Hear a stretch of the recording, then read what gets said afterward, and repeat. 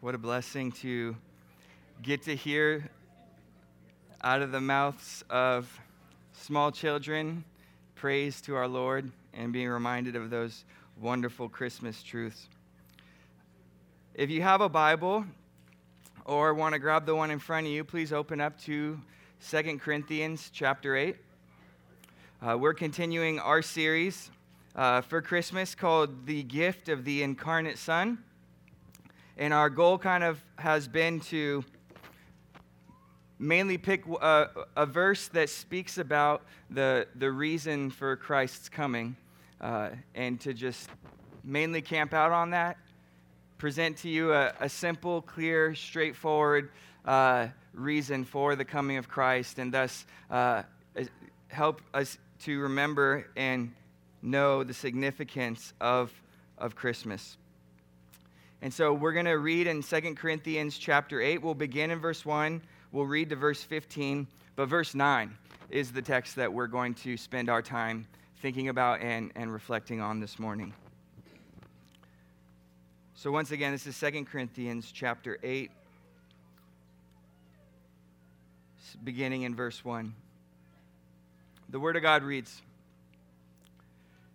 "We want you to know, brothers, about the grace of God that has been given among the churches of Macedonia. For in a severe test of affliction, their abundance of joy and their extreme poverty have overflowed in a wealth of generosity on their part. For they gave according to their means, as I can testify, and beyond their means, of their own accord, begging us earnestly for the favor of taking part in the relief of the saints. And this not as we expected, but they gave themselves first to the Lord, and then by the will of God to us. Accordingly, we urge Titus that as he started, so he should complete among you this act of grace. But as you excel in everything, in faith, in speech, in knowledge, and in all earnestness, and in our love for you, see that you excel in this act of grace also. I say this not as a command, but to prove by the earnestness of others that your love is genuine." And here's the verse that we're going to be spending our time on this morning. "For you know the grace of our Lord Jesus Christ, that though he was rich, yet for your sake he became poor, so that you, by his poverty, might become rich.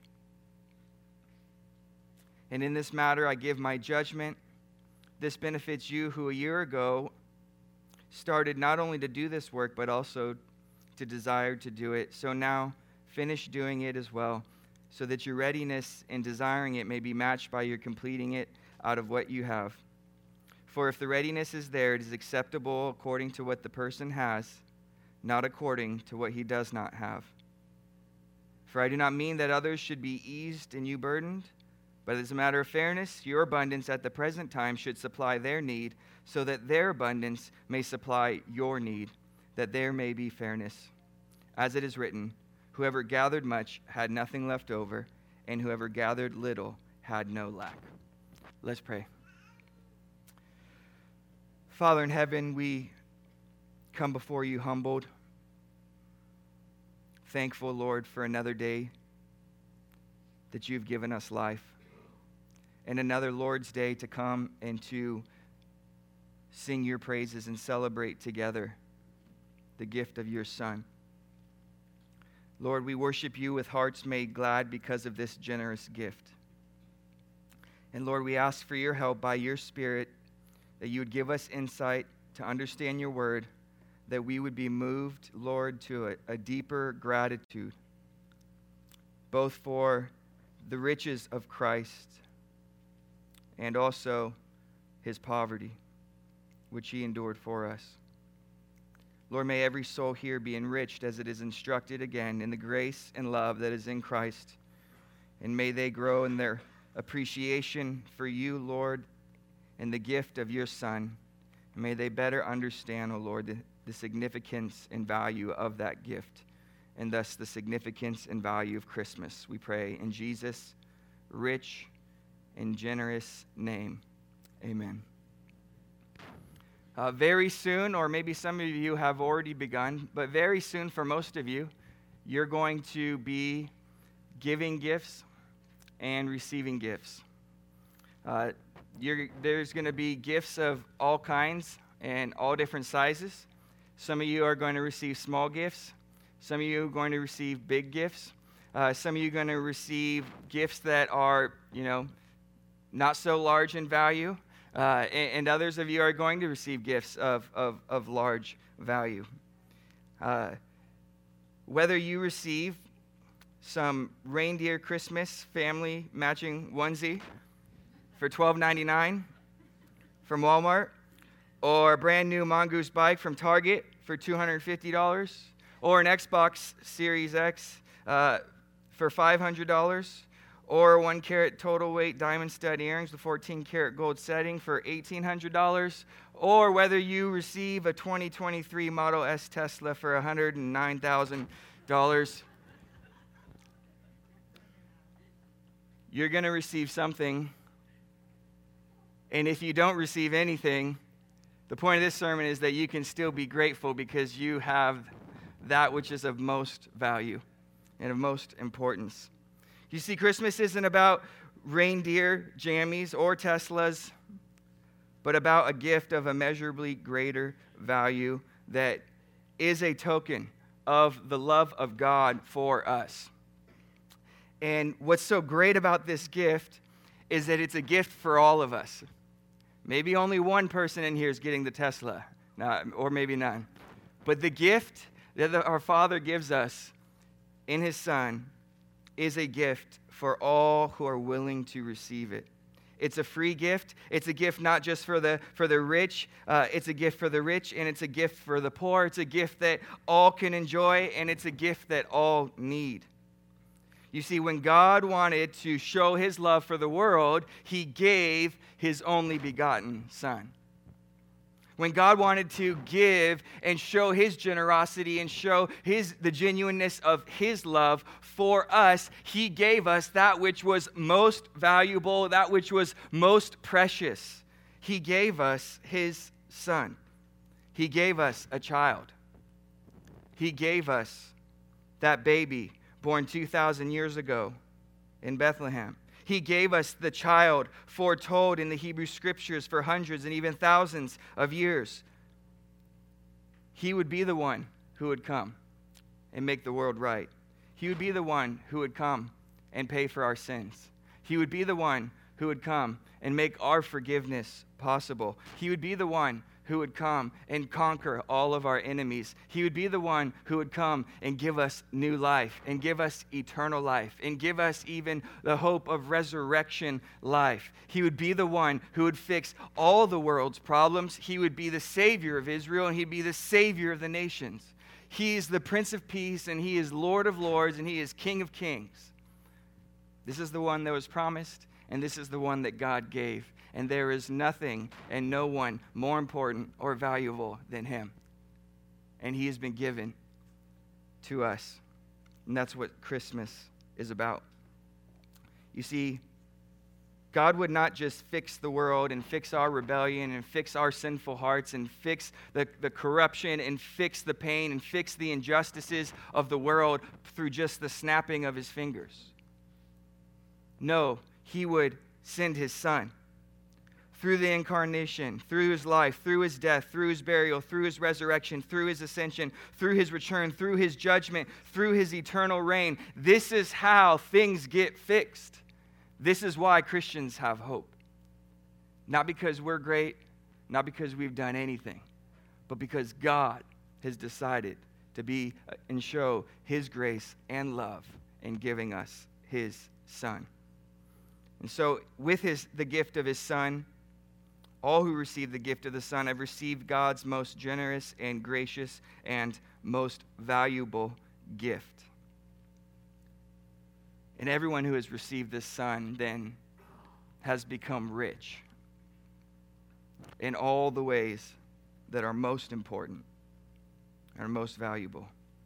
The good news this morning is that if you've forgotten it, you're going to be reminded of that very truth. Jesus Christ came to make you rich. Some of you squirm at that. Some of you squirm at that for a good reason, and we'll get into.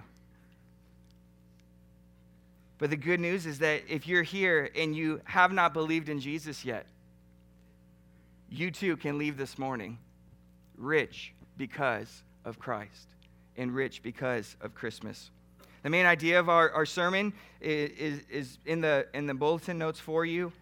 We see how rich is the gift of the incarnate Son so that we will be deeply grateful and richly generous to others. Once again, the main idea is that in 2 Corinthians chapter 8, verse 9, we see how rich the gift of the incarnate Son is so that we will be deeply grateful and richly generous to others. I have 4 points that will help us to see that this morning. And usually I leave a blank and a fill-in, and I make you work for the points a little bit. But since I'm in a generous mood, I gave them all to you up front for free. Nothing to fill out. You just get to enjoy the gift. First will be Christ's riches. Second, we will look at our poverty. Third, we will look at Christ's poverty. And then fourth, we will look at our riches. And so if we're going to understand how rich the gift of the incarnate Son is so that we will be deeply grateful and richly generous to others, we need to understand first and foremost Christ's riches. Listen to what Paul says in this verse. He says to the Corinthians, "For you know the grace of our Lord Jesus Christ, that though he was rich, yet for your sake he became poor, so that you, by his poverty, must become rich." None of us is going to understand how great a gift, how valuable, how precious the gift of the incarnate Son is if we do not realize first his riches. What does Paul mean when he says that Christ was rich? In our context, we have Paul discussing, as you noticed from the reading, we have Paul addressing the Corinthians and encouraging them to be a financially generous people. And so there's themes of financial generosity being talked about in this chapter.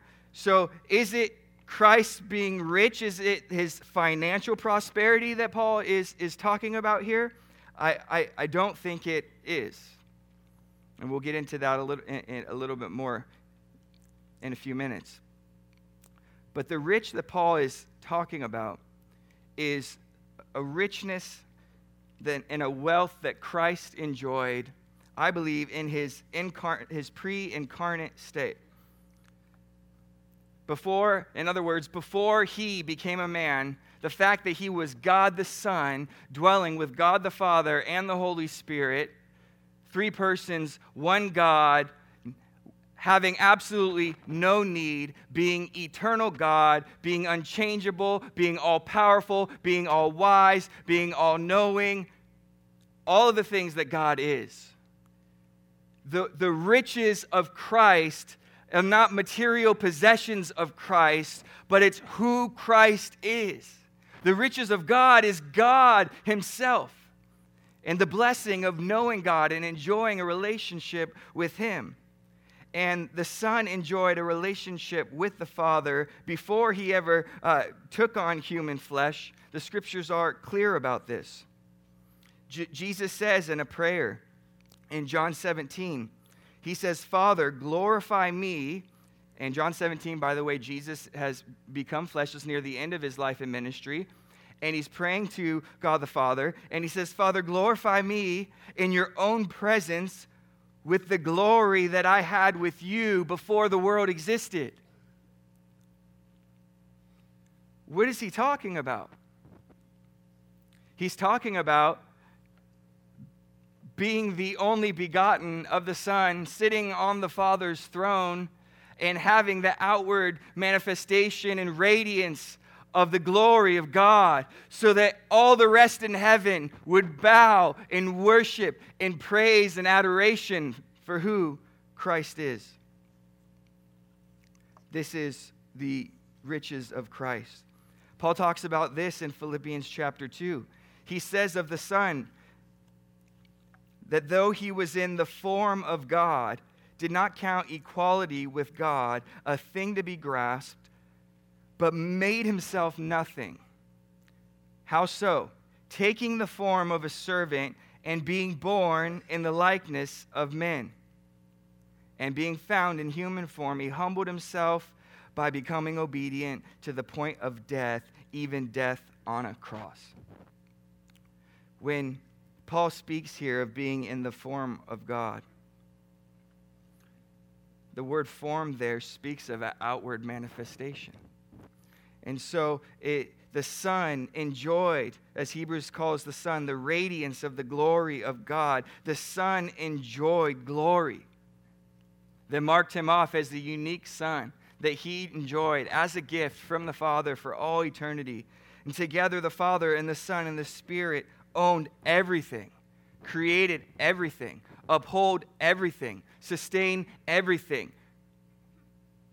All material things, all the gold, all the cattle on 1,000 hills were all belonging to God, to the Father and the Son and the Spirit. And this is the Son's wealth or riches before he entered into a state of poverty in his incarnation. In Isaiah chapter 6, just to give one more glimpse of this, we know that this is 600 to 700 years before the time of Christ, and Isaiah sees a vision. In Isaiah chapter 6, it says that in the year that King Uzziah died, I saw the Lord sitting upon a throne, high and lifted up, and the train of his robe filled the temple. And above him stood the seraphim. Each had 6 wings, and with 2 he covered his face, and with 2 covered his feet, and with 2 he flew. And one called to another and said, Holy, holy, holy is the Lord of hosts. The whole earth is full of his glory. And you know what the Apostle John tells us in John chapter 12? He tells us that Isaiah spoke because he saw his, speaking of Christ's glory, and spoke of him. Who was that one on the throne? Who was that one radiating with glory? It was the Son before he had become incarnate, getting a vision, as Isaiah did, of him.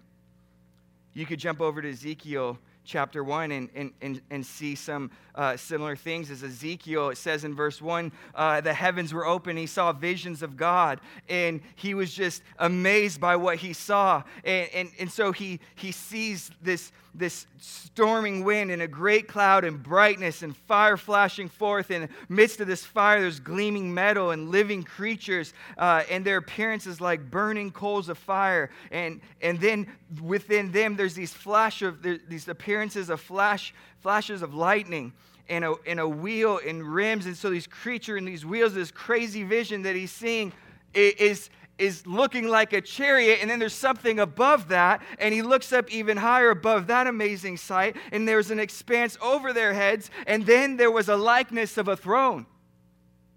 And on the throne, it says that the likeness of the throne in appearance like sapphire, and seated above the likeness of the throne. So this is on top of the throne was the likeness with a human appearance. Verse 24 says, and upward from what had the appearance of his waist, I saw as it were gleaming metal, like the appearance of fire, enclosed all around. And downward from what had the appearance of his waist, I saw as it were the appearance of fire, and there was brightness all around him. And like the appearance of the bow that is in the cloud on the day of rain, so was the appearance of the brightness all around. Such was the appearance of the likeness of the glory of the Lord. And when I saw it, I fell on my face. What a scene. And I heard a voice speaking to him.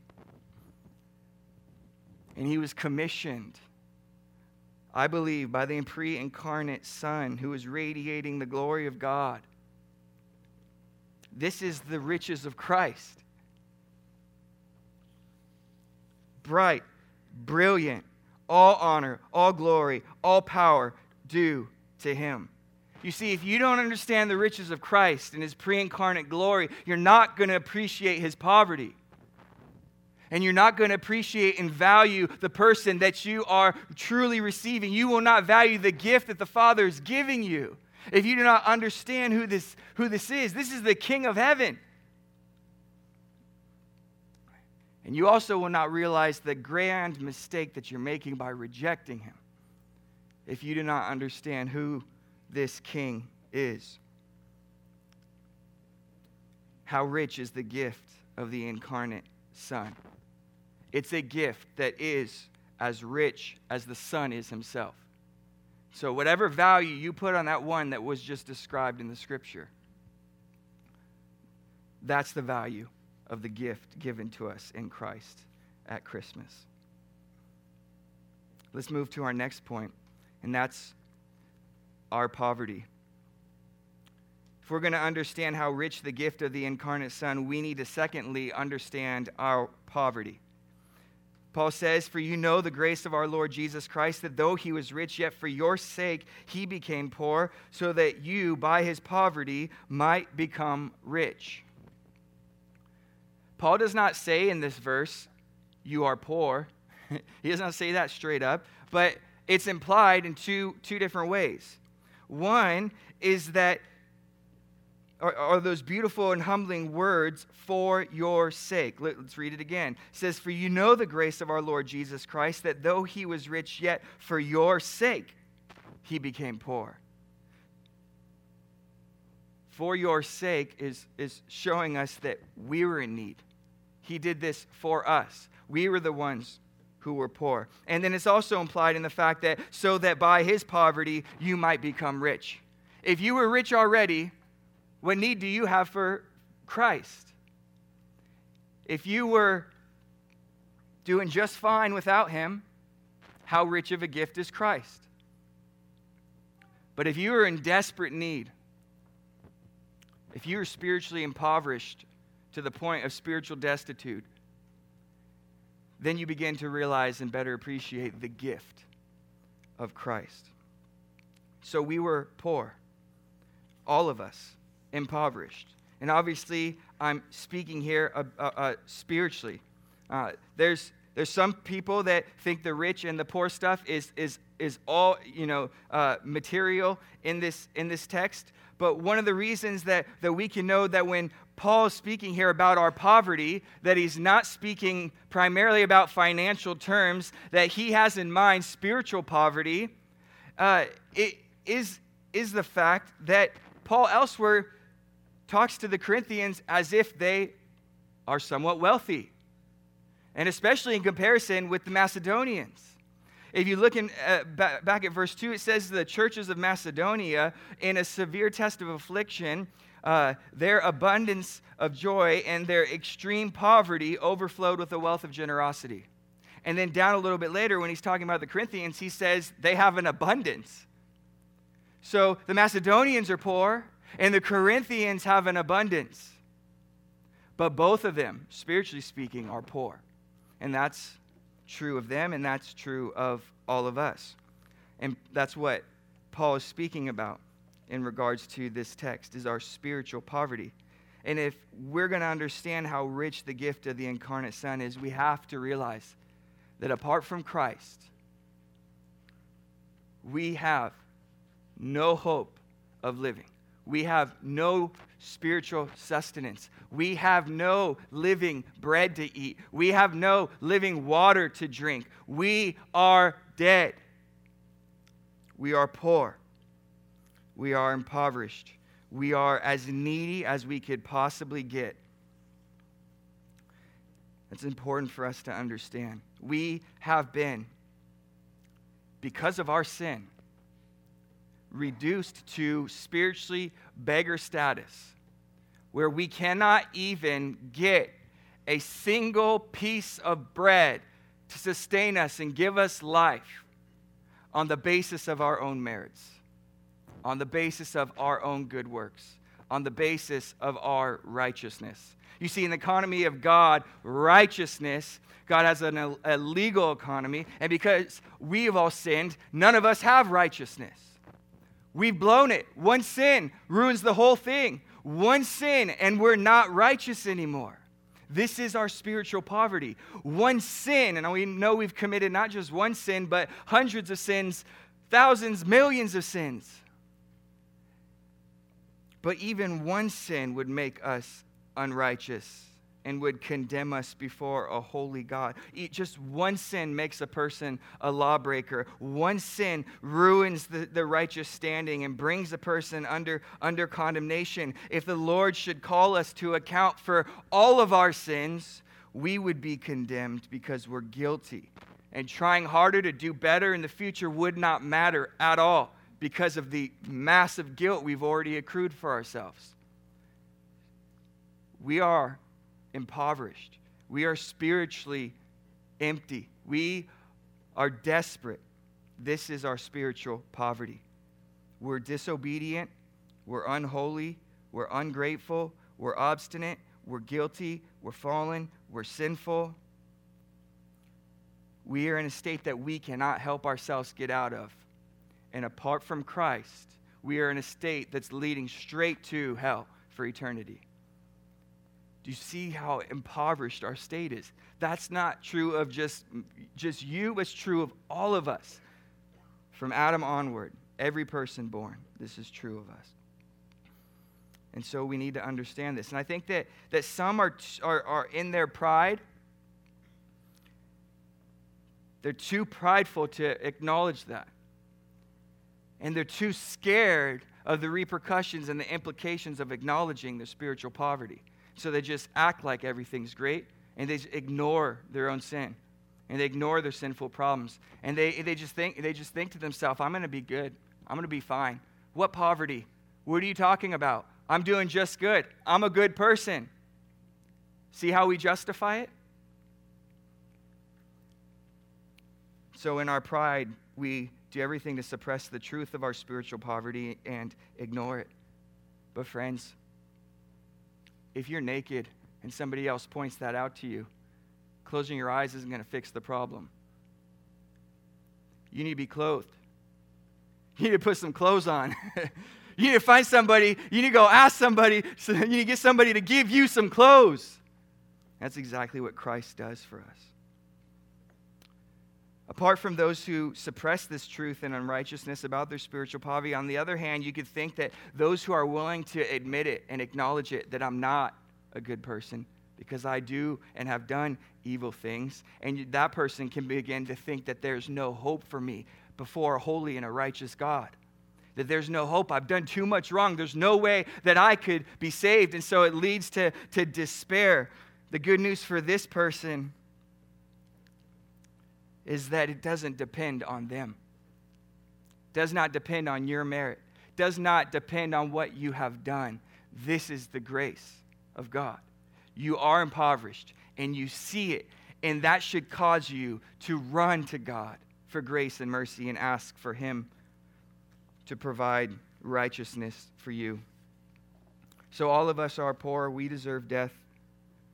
We cannot fix our own problem. We're all totally relying and depending on the grace and generosity of God. We have nothing in the bank account. We have a giant debt of sin, and you could try to get a job and get a better job. You're never going to climb the ladder high enough to make enough to pay your debt. You need someone else who is perfectly righteous to come and to lay down their life and die in your place, take the punishment for your sins, pay for your sins so that you can go free. And there's only one person who's ever had that sort of righteousness, and that's Christ. And so we must understand our poverty if we're going to appreciate how generous and great the gift of the incarnate Son is. So this then leads to Christ's poverty. Paul says again that for you know the grace of our Lord Jesus Christ, that though he was rich, yet for your sake he became poor, so that by his poverty you might become rich. Paul makes mention here of Christ's poverty in two different ways. He says that though he was rich, yet for your sake he became poor. And then he also says, so that by his poverty you might become rich. So if we're going to understand how rich the gift of the incarnate Son is, we have to know about Christ's poverty. When we set the riches of Christ next to the poverty of Christ, we more fully appreciate the magnitude of the humility and generosity and love that Christ has shown by becoming poor. You see, if I tell you the Jacksonville Jaguars beat the Cowboys today, I'll give you all the money in my wallet. You may at first think, man, that's generous, right? But then on second thought, you may think, what if he has nothing in his wallet, right? And then you may think, well, that's not, that doesn't show a lot. But say I did have 10 G's in there and say that they did lose and say that I did give it to you. You think, man, he could have just said like $5 or $10 or 100. You did the whole thing. Friends, Christ did the whole thing. He didn't just send an angel to do it. He didn't send another human being to do it. He came himself and he emptied everything and he gave everything and he gave his life. What a gift. When Christ's poverty is spoken of here, it's speaking of his willingness to forego the outward of his divine manifestation in his pre-incarnate glory, to come, to be covered in human flesh, to live a humble, obedient life of sufferings and trials and hatred and rejection and mocking and shame and betrayal, ultimately all of it culminating in his offering of his life as a sinless atoning sacrifice on a cross, on a tree, to bear the curse for you and me. What great love. What a great gift. What a generous gift. Paul says in 2 Corinthians chapter 5, verse 21, for our sake he made him to be sin, who knew no sin, so that in him we might become the righteousness of God. Jesus was born and he lived a perfect life and never sinned so that he could bear your sin in him on the tree. If he sinned at any point up until then, he could not do that for you. But he was perfectly righteous. And all your unrighteousness, and all my unrighteousness, and all my sin, and all your lies, and your deceit, and your selfishness, and your rebellion, and the things that you are most ashamed of that you have done in your life, the text is saying Christ lived the perfect life, then took that from you upon him and paid for it. That's incredible. For our sake, he made him to be sin, who knew no sin, so that in him we might become the righteousness of God. You see, if being rich described all the untold blessings and honors that were due to Christ as the pre-incarnate, only begotten Son, forever dwelling as King of heaven, then being poor describes his incarnate life from birth to manger to death to crucifixion and enduring of God's wrath, all for our sakes. All for our sakes. Christ became poor. It's true that Christ's poverty, even at a human level, was seen in his life.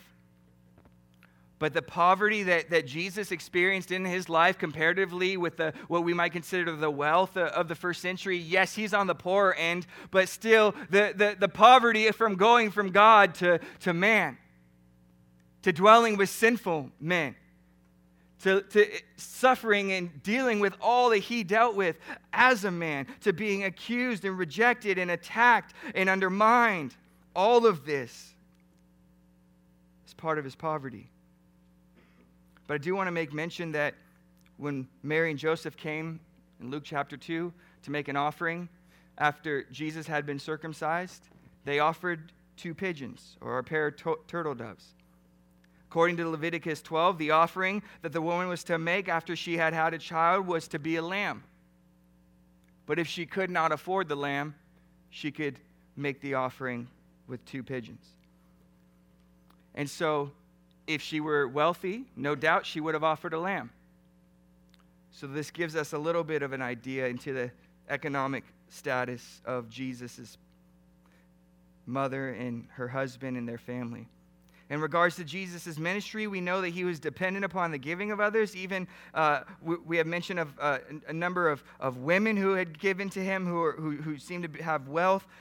We know that Jesus didn't walk around with gold chains. Right? He wasn't flexing ice. He didn't have diamonds on his teeth. They weren't pulling out things to test it and see if it was real. No, he didn't flex any sort of major wealth where he went. He didn't ride on chariots. He didn't show up on a horse-drawn carriage. He walked, right?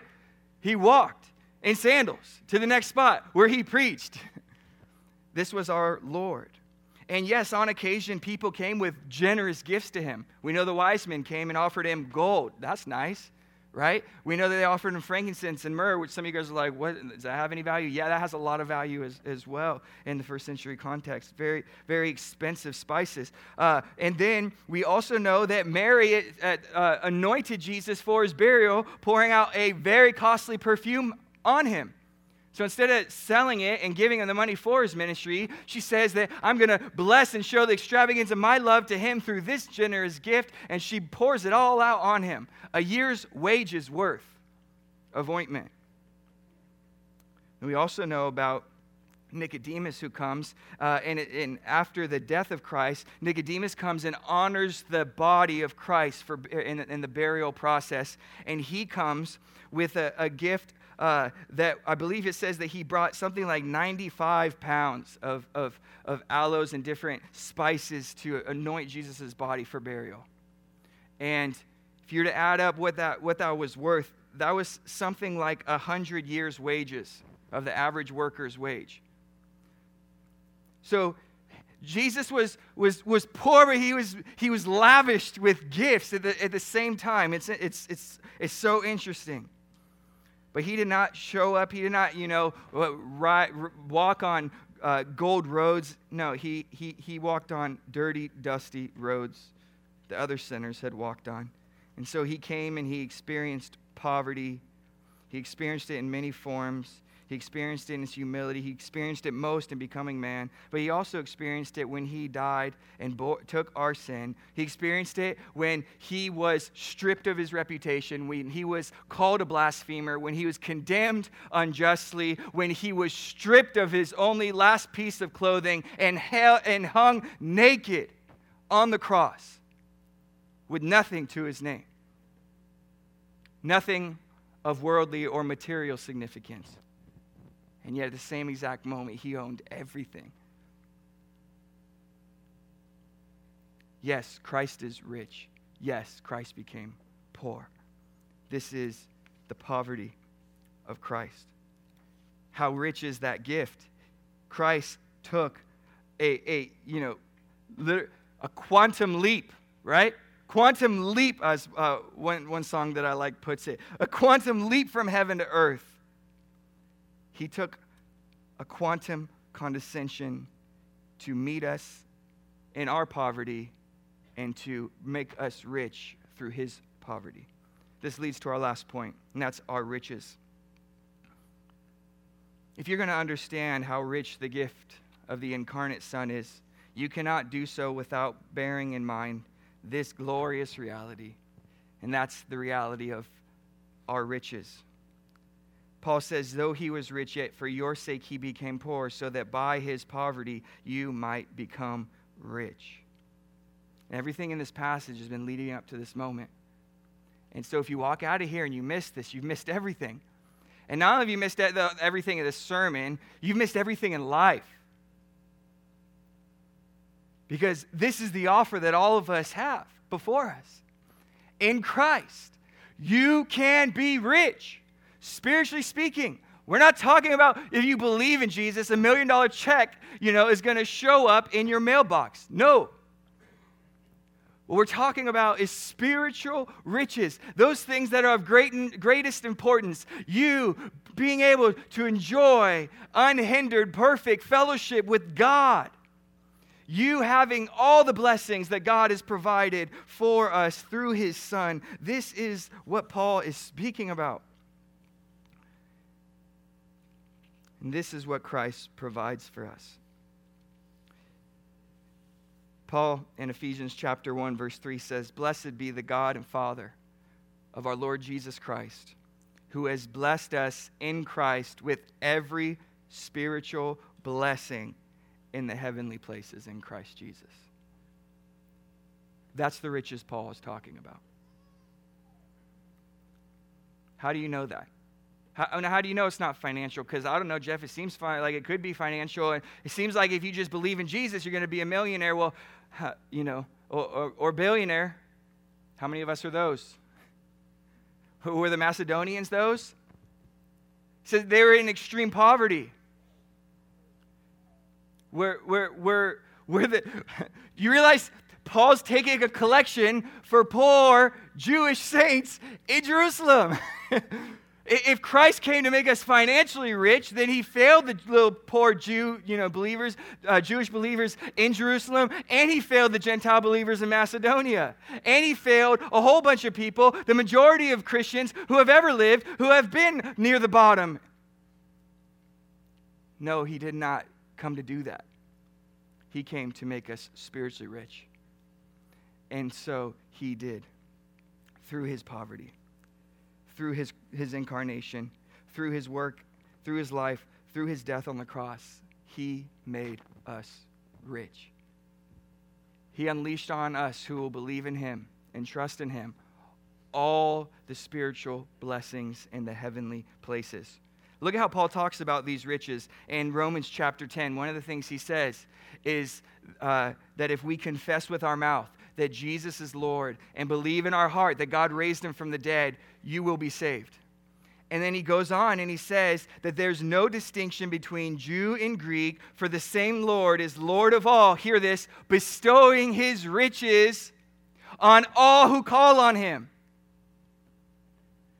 So what I'm saying to you, what Paul's saying, the reason Jesus came was whether you're rich, whether you're poor, all of us are spiritually impoverished, and all of us, whoever of us is willing to call upon the name of the Lord by faith, then we will experience God the Father bestowing the riches of Christ and salvation upon us, and justification, and union with Christ, and a new relationship, and forgiveness of sins, and the gift of the Holy Spirit. You get all of it. You get to become sons, and you get to become saints, and you get to become living stones in the temple of God, as we've been studying in Ephesians 2. You get it all.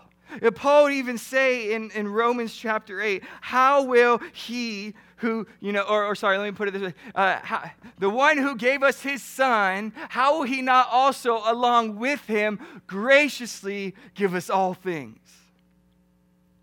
You see, people are chasing after the material, but they're going to die and stand before the Lord. And if they have not believed in Christ, they have not received the spiritual blessings of Christ, they're not going to make it. They're going to say, Christ's going to say, depart from me, you workers of lawlessness. I never knew you. But if by faith you lay hold of Christ and receive the gift of the incarnate Son, then you are declared righteous. You are given a status of no condemnation. There is nothing that can separate you from the love of God. God has justified you. No one can condemn you. You will never be separated from the Lord. You will be welcomed in. You will be blessed. You will be clothed. You will enjoy the righteousness of Christ covering you like a perfect robe for all eternity. These are the riches that God bestows on all who call upon him. So friend, if you're here, or you're listening online, and you have not called upon the Lord Jesus Christ, call upon him. By faith, put your faith and your trust in the Lord Jesus Christ, and he will bestow the riches of salvation upon you. You will, spiritually speaking, have absolutely no lack. Those things which are of greatest importance, you can consider yourself filthy rich. He bestows it on all who call upon him. So Paul is teaching here about spiritual riches of salvation, not financial. And we know that. One other example I'll just point to you is Revelation chapter 2, verse 9. Jesus says that in a letter that he once sent to the church in Smyrna, he tells them to say to them, I know your tribulation and your poverty, but you are rich. So Jesus is who sees all and knows all and is risen and exalted, wants this little church of Smyrna to know, look, I see you. I see the suffering you're enduring. I see the tribulation and the persecution. I see the poverty, the financial poverty that you are under, but you are rich. If Jesus is talking about financial poverty in both of those, then that doesn't make any sense. You're financially poor, but you're financially rich. No, he's not talking about that. What he's saying is, though you're financially poor, you're spiritually rich. Isn't that good news for a poor believer? Isn't that good news for a financially poor person? You see, this is where the prosperity gospel preachers get it wrong. They think that that spiritual maturity. They think that spiritual maturity is somehow indicated by by material prosperity. That's not what Jesus is talking about. It could be the case, let me say that clearly, it could be the case that you are, that a spiritually poor person is also financially poor, and that their financial poverty that they have found themselves in is a symptom or is due to their spiritual poverty. Those things can have a connection, but to say that's a direct line and that's always the case, and to make a rule out of it, doesn't work. Doesn't work with Job. Doesn't work with the Macedonians who are poor, yet they're spiritually rich. Doesn't work with Smyrna who are financially poor but are rich. Isn't it good news that you can be financially poor and yet be spiritually rich? And it's also good news that you can be financially rich and spiritually rich too. And it's not like, if you have a bunch of money, we just take you, chop you up, divide you, and there's no hope for you. No, there's hope for the rich and the poor alike. God bestows his spiritual riches on all who call upon him. And the way that those riches are bestowed on them is through the cross. Through the cross of Christ, we become alive and rich. And we have, spiritually speaking, all we need and more in abundance. There is no lack.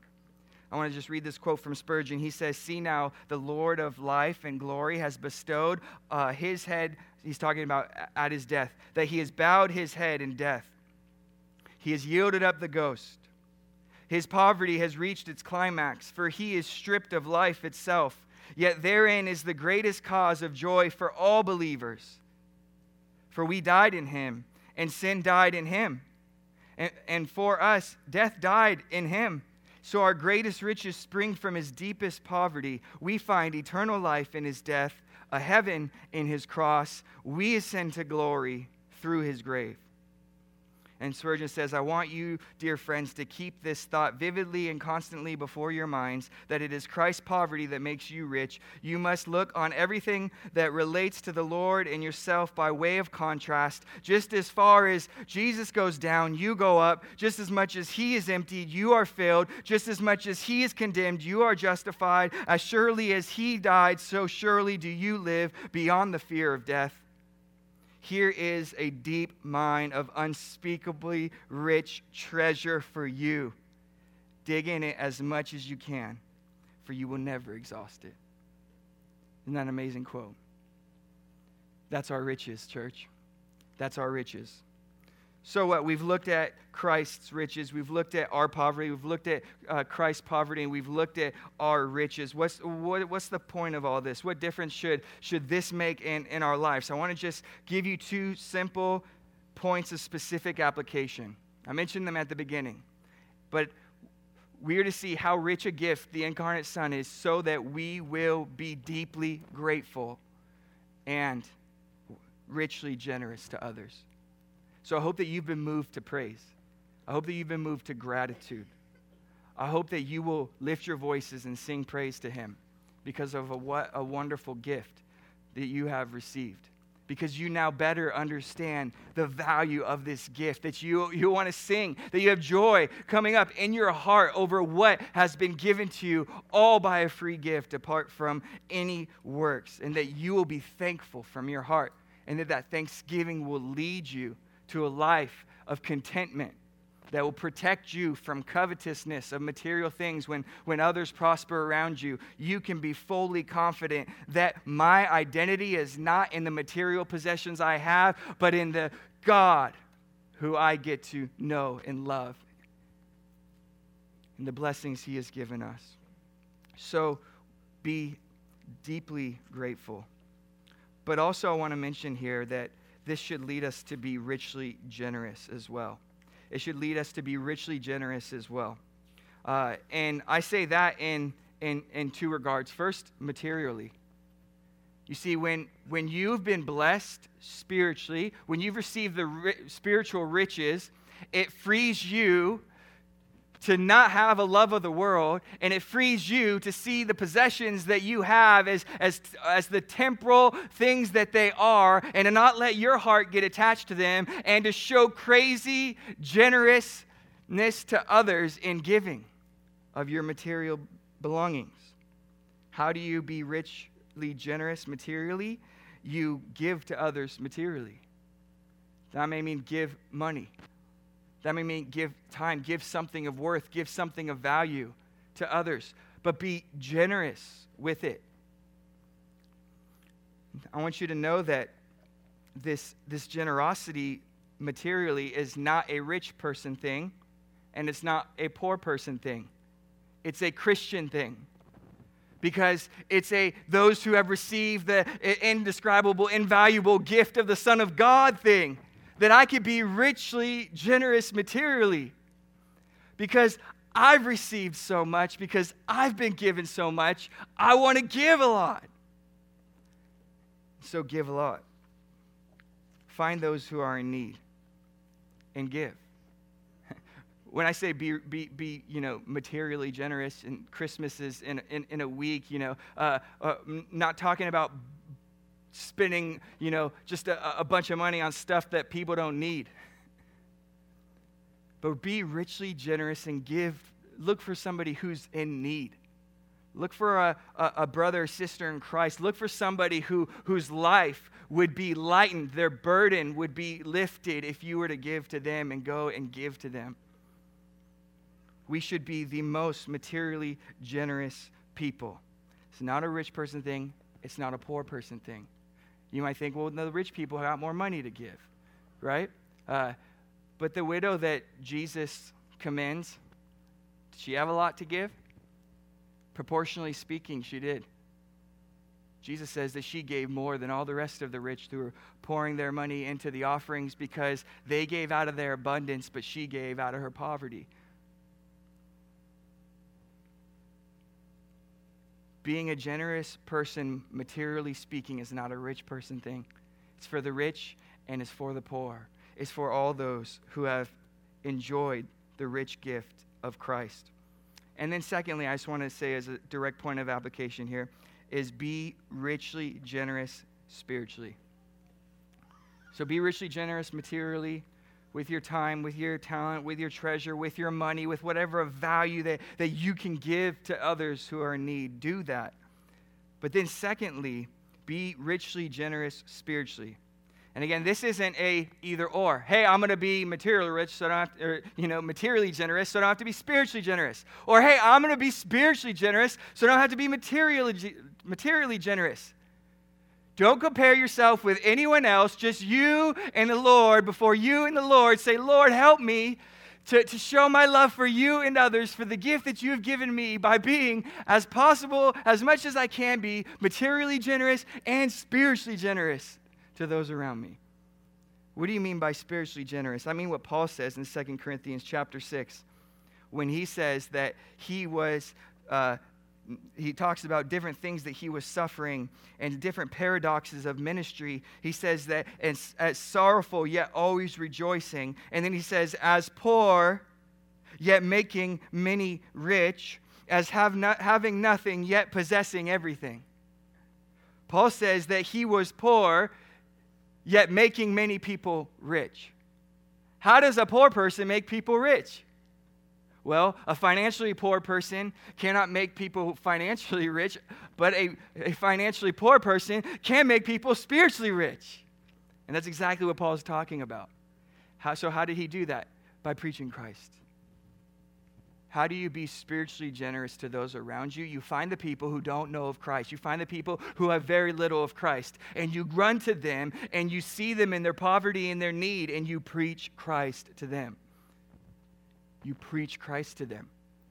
Without Christ, they have no bread, they have no water, they have no eternal life. So you preach Christ.